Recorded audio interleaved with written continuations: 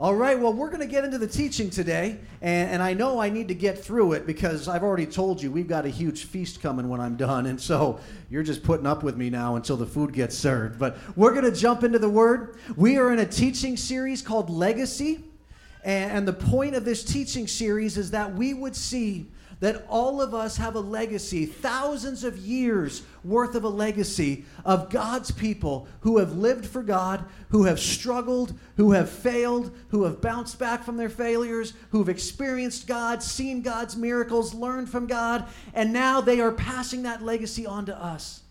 And our goal is to find our place in God's story, so that we can continue to carry this heritage, not only in our lives, but then that we would continue to pass it on to the next generation. So a quick recap of the intro so that everybody's on the same page, and then we're going to jump into this week's teaching. The word legacy means anything handed down from the past, as from an ancestor or predecessor. So a legacy is anything that your ancestors have given you. So it could be physical things that have been passed down, could be family culture and heritage, it could be stories that have been passed down to you. But we believe that the Bible has been passed down to us as a legacy, that God has preserved it over thousands of years, and that we still have it in its pure form, and it's been given to us and handed down to us that we might know God and know the story of God. We've got two goals in this teaching series. Number one is that we would all have a greater understanding of the entire Bible from cover to cover, how it's put together, and how it tells the story of God. Second goal is that we would see every story and every character in the Bible, that we would see that they have something to teach us today. And why is this important? Because if we accomplish these two goals, we're going to be more likely to read our Bibles every day. Because the reason we don't read our Bible usually comes down to, number one, we don't understand it, and we try to read it, and we don't get it, and so we just decide, I don't want to read it. Or the second reason why we don't read our Bible is because we think it's just old stories about old people that don't apply to us today. And if we would see that every word in the Bible, every passage, every story, every book in the Bible is still speaking to us today, that we will be more and more empowered to read it. And if we do read it, reading the Bible every day is the number one indicator of spiritual growth and successfully fulfilling God's plans. And so as your pastor, I want to do everything I can to equip you and encourage you to read the Bible every day, because I know that that is the best thing for you to grow spiritually. That is the best thing for you to discover God's plans and successfully fulfill God's plans. Now, the numbers say this. A research study was done all across the United States, not just of Christians, but just of all people that live in America. Tens of thousands of people were surveyed, and this is what they found out, that 80% of all Americans believe that the Bible is sacred scriptures. So 80% of Americans believe that the Bible is a holy book. That's a good start. 66% of Americans believe that the Bible contains everything you need to live a meaningful life. So again, this isn't just Christians, this is all Americans. 2 out of every 3 would tell you that they believe that the Bible has everything in it that you need to live your life. Again, that's encouraging. Until we get to the third stat. Only 13% of Americans read the Bible every day. So 80% believe it's God's holy word. 66% believe it has everything in it that you need for life. But only 13% will read it every day. My heart is that here at Kauai Bible Church, we'd have 100%. That everyone that's a part of our church would be reading it every day. And that we would see amazing spiritual growth that would be birthed out of that. So you can see on our slide here that we have broken down the Bible into 8 sections. And that's why this is going to be an 8-week teaching series, is we're going to go through each section of the Bible and help you understand what's in that section, and also look at some key figures, some key people that are in that section. So last week we looked at the law, the first 5 books of the Bible, and we looked at Moses and what is the legacy that Moses is handing down to us. Today we're going to look at section number 2, which is the history. What do we find in the history books? And what is the legacy that's being handed down to us? Now, I told you every week I was going to give you a Bible fact. Just some factoid to help you understand the Bible more and a little bit more about its history. And so last week, your Bible fact was that the Bible is not assembled in chronological order. The books are all out of order, and so you can't just read through it and expect it to make sense. You've got to figure out where every book fits. Here's Bible fact number 2. While we call the Old Testament the Hebrew or Jewish Bible, and the reason that Jewish people are called Hebrews is because that's the language they spoke. They spoke the Hebrew language. Almost all of the Old Testament is written in Hebrew, with maybe just a little bit of Aramaic sprinkled in. So while we call it the Hebrew Bible or the Jewish Bible, it was actually laid out differently by the ancient Jews. That the Jews' Old Testament was laid out differently than our Old Testament. So I'm going to teach you guys a word today. That word is Tanakh. Everybody say Tanakh. All right, Tanakh is actually a Jewish acronym. The T and the N and the K all stand for something. The A's are just there to make it a word, because Tunk didn't sound as good as Tanakh, so they threw some A's in there. Tanakh, the T stands for Torah, which is the books of the law, and those first 5 books are the same that we have. Then the N stands for Nevi'im, which is Hebrew for the prophets. So their second section of the Old Testament is what they considered the prophets, which had all of the same prophets we do, except Daniel. Don't know why Daniel got left out. And then they also considered the books of Joshua, Judges, Samuel, and Kings to be prophetic books as well. And you'll notice they combined Samuel into one book. They combined Kings into one book. They even combined all 12 of the minor prophets into one book. So it might look like the Jewish Bible has fewer books than ours does, but it doesn't. It's the exact same Bible, just laid out in a different order. And the K stands for Ketuvim, which means in Hebrew, the writings. And this is what they considered the other collection of writings. So this is where Daniel ended up. He didn't make the prophets list. He ended up in the writings. But we also have all of the poetry books, Lamentations, and then some of the history books like Ruth, Ezra, Nehemiah, Esther, and again, Chronicles combined into one book. This is the Tanakh. And for the Jewish people, they viewed this TNK as the order of importance. So the T, the Torah, was of utmost importance. So they broke the Torah up into 52 weekly readings, and they read through the Torah every year. The Nevi'im, the prophets, was the second level of importance. They would read a lot of the passages from the prophets, but they wouldn't necessarily read through all of it every year. And then the Ketuvim, the writings, was the third level of importance. They would generally read from the writings around holidays and special Jewish feasts. So it's the same exact Bible. It contains all the same content. It was just laid out differently and viewed differently by the ancient Jews. Tanakh, that was the Jewish Bible. There you go. You learned something new about the Bible today. So let's talk about the history books. This contains the books of Joshua through Esther. So what happens in the story? We left off the story where Moses led the people out of Egypt. God gave them the law, which was supposed to be a temporary form of redemption until the Savior would come. And then Moses brought them through the wilderness, but Moses never got them into the promised land. And that's where we start in the book of Joshua. It starts with Joshua leading the Israelites in the conquest of Canaan so that they could possess the land that God promised to them. So the book of Joshua is a book of wars and battles, and they go in and they possess Canaan and they establish the nation of Israel. Then Israel goes through a consistent pattern of falling away from God, suffering the consequences, and then being delivered by a judge. So if you read the book of Judges, almost every chapter kind of starts out with, then the people of God did evil in the sight of God. Then the Israelites did evil in the sight of God. It was a consistent pattern. They would fall away from God. They would suffer consequences. Those consequences were usually another nation oppressing them. And then a judge would rise up to set the people free. And the judge was usually a prophet or a military leader or somebody like that. And so we have the book of Judges. Then, this is interesting, Israel becomes a monarchy even though it wasn't God's best for them. From the time of Moses all the way through the book of Judges, Israel was what we would call a theocracy. They were truly a government led by God. But then the Israelites started looking around at all the kingdoms around them, and they said, you know what? Everybody around us has a king. We want a king also.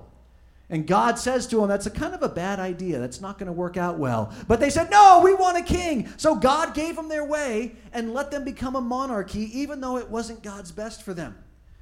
The first king of Israel was named King Saul, and he quickly failed. But then the kingdom of Israel begins to flourish under King David and King Solomon. King David has such a special relationship with God. He has such a heart for God that God makes a promise to him that his kingdom would stand forever. Now, what does that mean, that God would tell David that his kingdom would stand forever? Well, it can only mean one thing, that God was saying that the Savior was going to come through King David's line, that his family line would bring forth the Savior. That's the only way that King David would have an eternal kingdom. So under King David, the nation of Israel is unified and becomes more powerful than it ever was before. And then under King Solomon, it becomes richer than it ever was before. It was one of the richest kingdoms in the history of the world under King Solomon. But then, once Solomon's son becomes the king, there's a civil war that breaks out and the kingdom is divided. The northern kingdom becomes known as Israel. It made its capital Samaria, and through the history of the northern kingdom, they had 20 kings. And all 20 of those kings abandoned God and led the people astray. They didn't get a single good king in the northern kingdom. Because of that, the northern kingdom was conquered by the Assyrian Empire in 723 BC, and the people are taken into captivity. The southern kingdom became known as Judah. Why? Because this is where God made sure that David's family line would maintain its kingdom. David was from the tribe of Judah. Therefore, the southern kingdom became known as Judah. Jerusalem continued to be its capital. Judah had 19 kings and 1 queen in its history. 12 of them abandoned God, but 8 of them loved God and restored people back to the worship of the one true God. Because of that, the southern kingdom lasted a little longer than the northern kingdom, about 140 years longer. But then in 586 BC, the southern kingdom was conquered by the Babylonian Empire. The people were taken into captivity, Jerusalem was destroyed, and the temple of God was burned to the ground. And then after 70 years of being exiled in captivity, God allowed the people to come back to Jerusalem to rebuild the city and to rebuild the temple of God. And that's where the history stops in the Old Testament. Now, we know the rest of Jewish history after that, but in the Old Testament, that's where it stops. So what we see here is this, is that Israel didn't do very well, right? They struggled a little bit, more than a little bit. They struggled a lot. But God continued to preserve them. Why? Because it was God's plan to bring his Savior out of the nation of Israel. And so no matter what happened, God was not going to let the nation of Israel completely fall. He was not going to let the Jewish people completely go away. Even when conquering came, even when captivity came, there was always a remnant of people that God kept and that God endured. Throughout the entire history of Israel, he made sure that Israel would be sustained, so that he could bring a Savior that would redeem all of mankind. So that's what we have. So Antonio, if we go back to our slide of all the books of the Bible, what you're going to see as you go through the history books is you're going to see Joshua, which goes chronologically, and then you're going to see Judges, which also goes in order. Then you're going to find Ruth, which actually fits into the storyline of Judges. Then you've got 1st and 2nd Samuel that continues the story. But then you've got 1st and 2nd Kings and 1st and 2nd Chronicles. Those overlap and tell the same story of the same time period of the divided kingdom and how both of them ended up going into captivity. You're going to find all of that in Kings and Chronicles. Then you got Ezra, Nehemiah, and Esther, and these are actually out of order. If they had put them in order, Esther would have gone first, because Esther saved the Jewish people while they were still in captivity. And then after Esther saved the people, Ezra and Nehemiah were allowed to lead the people back to Jerusalem to rebuild. So again, every time you read a book, you got to ask yourself, where does it fit? Where does it fit in the story, and why is it right here? So that's our overview of the history books. Now let's look at some of the legacy that is passed down to us from these history books. Now, the easy thing to do would have just been to look at King David. He's the most important figure in the history of Israel. But I didn't want to do that because I wanted to take some time to not only focus on the men of the Bible, but to focus on the women of the Bible.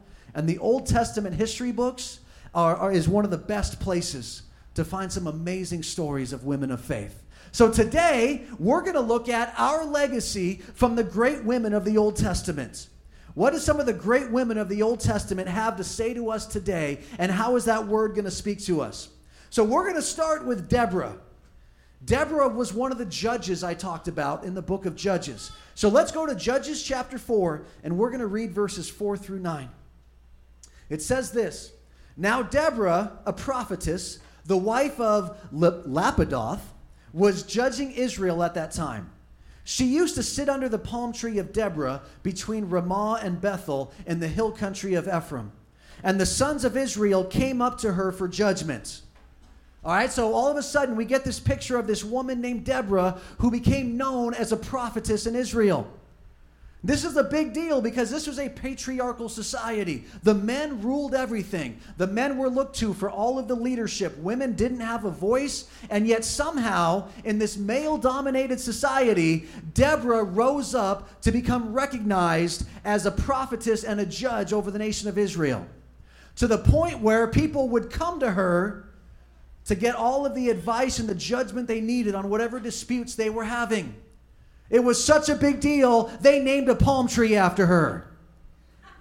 There we go, okay. Some of you got it. First service didn't laugh at all. Okay, so, but they did. They named a palm tree after her. She sat under the palm tree of Deborah. Okay, so, I also find it fascinating that she was married.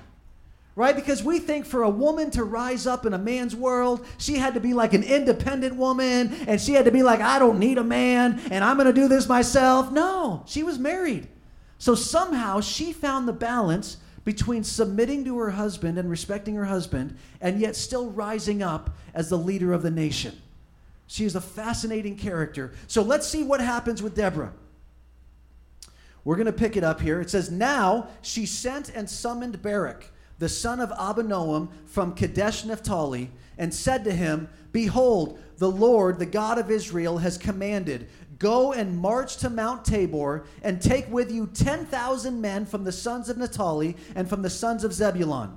I will draw out to you Sisera, the commander of Jabin's army, with his chariots and his many troops to the river Kishon, and I will give him into your hand." So she calls Barak. We don't know who Barak is, except that he was some sort of a military leader. Now, Israel was under oppression from another nation like we just talked about. At this time, the leader of that other nation was Sisera.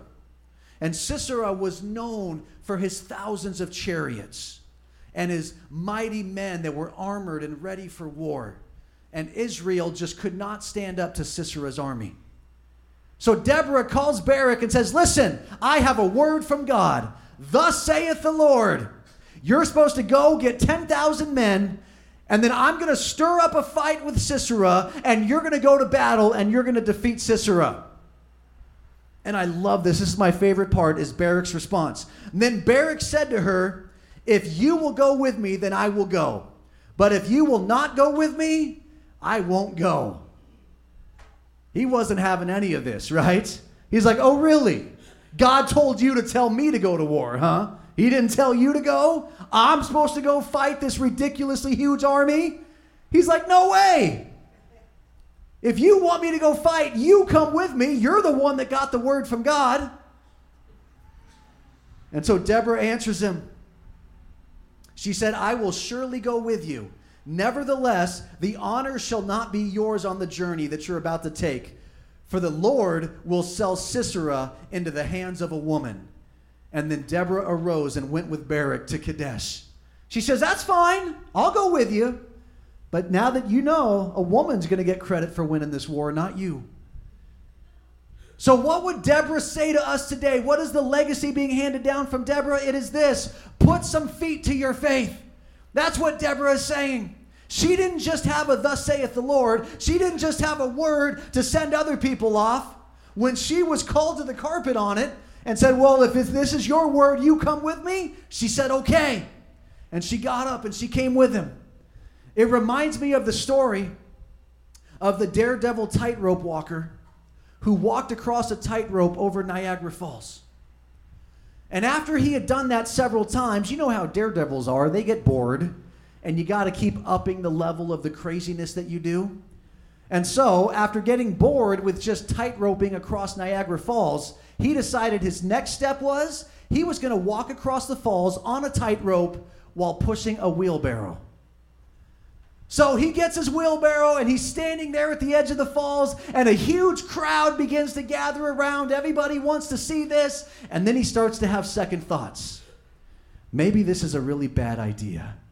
Maybe I shouldn't do this. And so he starts to back down. Well, there's one guy in the crowd who says to him, no, don't back down. You can do this. We're all here. We're with you. We've got your back. And the tightrope walker was like, really? You think I should do this? Yes, you should. This is going to be awesome. We believe in you. So the tightrope walker looks at him and says, okay, well, in that case then, why don't you get in the wheelbarrow? Right? Why don't you get in the wheelbarrow? If you believe in me, if you're serious about this, then jump in. Put some feet where your faith is. And you see, that's exactly what Deborah did. Barak says to her, get in the wheelbarrow. And she does. She gets in the wheelbarrow. And because she gets in the wheelbarrow, she inspires 10,000 men to go to war. And those men go to war and set their nation free. That should get somebody fired up today, right? We need to get a little bit excited here. Put some feet to your faith. If God has given you a word, if God has put something on your heart, don't just speak the word. Step out and do something to put some feet to it. Get in the wheelbarrow. Whatever God has asked you to do, get in the wheelbarrow. And what will happen? You will inspire people. People will begin to believe in your faith. And maybe like Deborah, you'll change a nation. Put some feet to your faith, Deborah says. Next woman I'd like to look at is Ruth. Was that? I don't know. I don't know if he got in or not. That's the end of the story from what I read. So, let's talk about Ruth. If you don't know the story of Ruth, here's what happened. There was a woman named Naomi. She and her husband were Israelites, and there was a great famine in Israel during the time of the judges. And so they had to leave Israel to go find food, and they ended up in this nation called Moab. So they're in Moab, and they've got 2 sons with them, and those sons grow up, and those sons decide to marry women from Moab. So now you got Naomi and her husband, and then their 2 sons, and now their 2 daughters-in-law. Well, over the course of time, Naomi's husband dies, and then one of her sons dies, and then her other son dies. All 3 men in her family die, so all that's left now is Naomi and her 2 daughters-in-law, who are both Moabite women. So what does Naomi do? She says to these women, it's time for you to go home. Again, in this patriarchal culture, women who were widows, the only way they stood a chance is if they had family that would take care of them, because they couldn't work to take care of themselves. And so if they didn't have family to take care of them, then they were destined for poverty and for begging. And so Naomi says to these 2 women, go home. Your families will still take care of you. You're still young enough. You can get married again. You're going to be okay. Just go home. 4 times she tells these young women to go home. Let's pick it up in Ruth chapter 1 and verse 15. It says this. Then she, talking about Naomi, then she said, behold, your sister-in-law has gone back to her people and her gods. Return after your sister-in-law. So these 2 Moabite women, one of them was named Orpah, not to be confused with Oprah, that's totally different. And the other one was Ruth. Orpah, after the 3rd time that Naomi tells her to go home, Orpah says, all right, I'm out, I get it. Hug and a kiss, I'm gone. And she leaves and goes back to her family. And that's when Naomi turns to Ruth and says, your sister-in-law has gone back to her people, you need to go also. And Ruth's response is one of the most amazing passages of Scripture that we have. But Ruth said, "Do not urge me to leave you or turn back from following you. For where you go, I will go. And where you lodge, I will lodge. Your people shall be my people, and your God, my God. Where you die, I will die, and there I will be buried. Thus may the Lord do to me, and worse, if anything but death parts you and me." When she saw that she was determined to go with her, she said no more to her. Ruth said, "Stop trying to talk me out of staying. I've heard it 4 times, and I've heard it enough. I'm not going back. Naomi, I'm going with you. Where you go, I will go. Where you stay, I will stay. Where you die, that's where I'm going to die. Your people are going to be my people, and your God is going to be my God." Ruth decided, you know what? I am not going to give in to the pressure to just do what is comfortable. Because going back home to her family, taking care of her, would have been much more comfortable. She says, I'm not going to give in to the pressure to do what's comfortable. I'm committing to you, Naomi, and I'm committing to your people and to your God. And what that means is I'm forsaking my family and my people and my gods because I believe in your God. So much so, she's even willing to swear on it. Let God kill me if I ever separate from you. She's willing to swear on the name of Naomi's one true God. And then what happens? Because of her devotion, because of Ruth's absolute loyalty and her willingness to sacrifice, God is able to reveal himself to Ruth.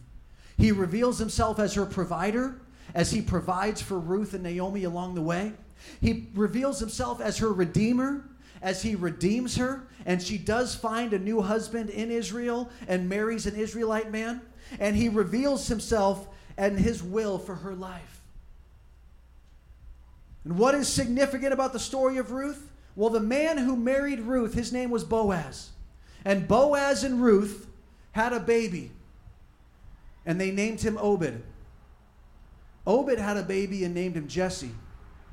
Jesse had a bunch of sons, but the youngest one he named David, who we now know as King David.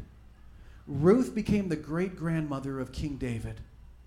What does that mean? That means that she was in the family line of Jesus Christ himself. And she was a Moabite. She wasn't even one of God's chosen people. And yet her willingness to show her absolute devotion to God and her willingness to sacrifice to be a part of the people of God allowed God to reveal himself to her and make her a part of his great plan of salvation. And so what would Ruth say to us today? She would say, God is discovered in your devotion and your sacrifice. And if there is anything that you're holding back, anything at all, give it all to God. And you will find him. And you will find his will for your life. And you will find yourself being a part of God's great story of salvation. Amen? Let me have the worship team come back up today. We got one last amazing lady from the Old Testament that we want to talk about, and that is Esther. And the story of Esther, if you've ever heard it before, the one line we always focus on is, for such a time as this. But again, I didn't want to take the easy road, so I don't want to focus on for such a time as this. I want to focus on another line from the story of Esther. For those of you that don't know the story, this is the time, this is the 70 years when God's people are exiled. And Esther, as a young Jewish girl, ends up being chosen to be the king's wife. Why? Because she won a beauty contest. He thought she was the most beautiful of all the girls that were lined up for him. And she won the contest, and so she actually became queen of a foreign empire as a young Jewish girl. But while she was the queen, a plan was hatched to seek out and murder all of the Jewish people. And her cousin Mordecai comes to her and says, Esther, you're the only one that can talk to the king. You're the only one that can save your people. You're the only one that can stop this plan of all the Jews being murdered. And he says to her, don't think that because you're living large in the palace and you got the fancy clothes and you're beautiful and you think you're all that, don't think that you'll escape either. You're going to get killed too. And Esther says, well, in that case, I'm going to go talk to the king. But here's the problem. To talk to the king without being invited first was a death sentence. The king would just put you to death. And she says to her cousin, I don't think he's calling me anytime soon. And when he does call me, let's be honest, he's not calling me to talk political strategy. Right? It's a hookup call when she gets called to go see the king. She says, but you know what? I'm going to go talk to him anyway. And she says these words, if I must die, then I must die.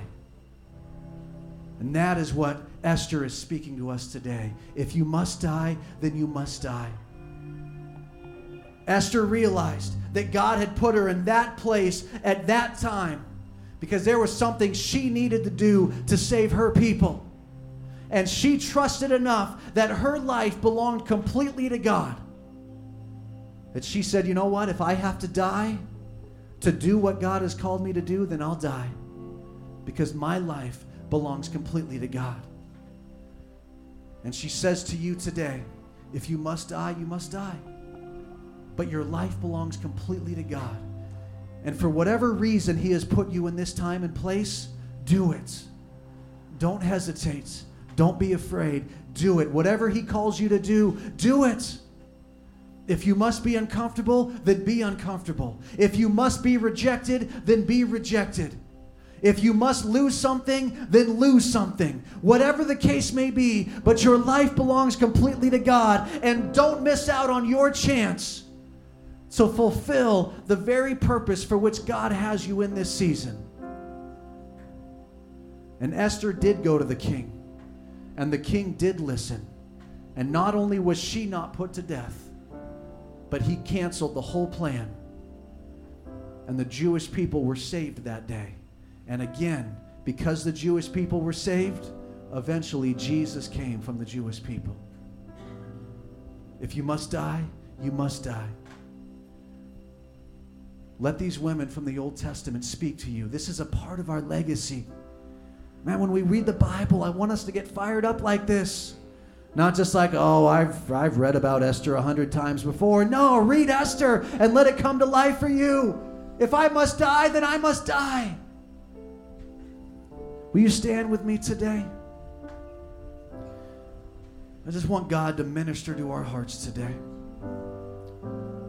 Jesus. God, would you stir in us a new passion? We began the service today talking about a zeal for your house. And we're going to finish the service today talking about a zeal for your word. Let there be a passion for your word that rises up within us. For those that maybe we've gotten bored with reading your word, a new fire would burn. For those of us that have never read it because we've just been afraid of it, it's just too much to understand, I pray a fire would begin to burn. That we would long for your word, and we would long for the fresh fire that comes from your word every day.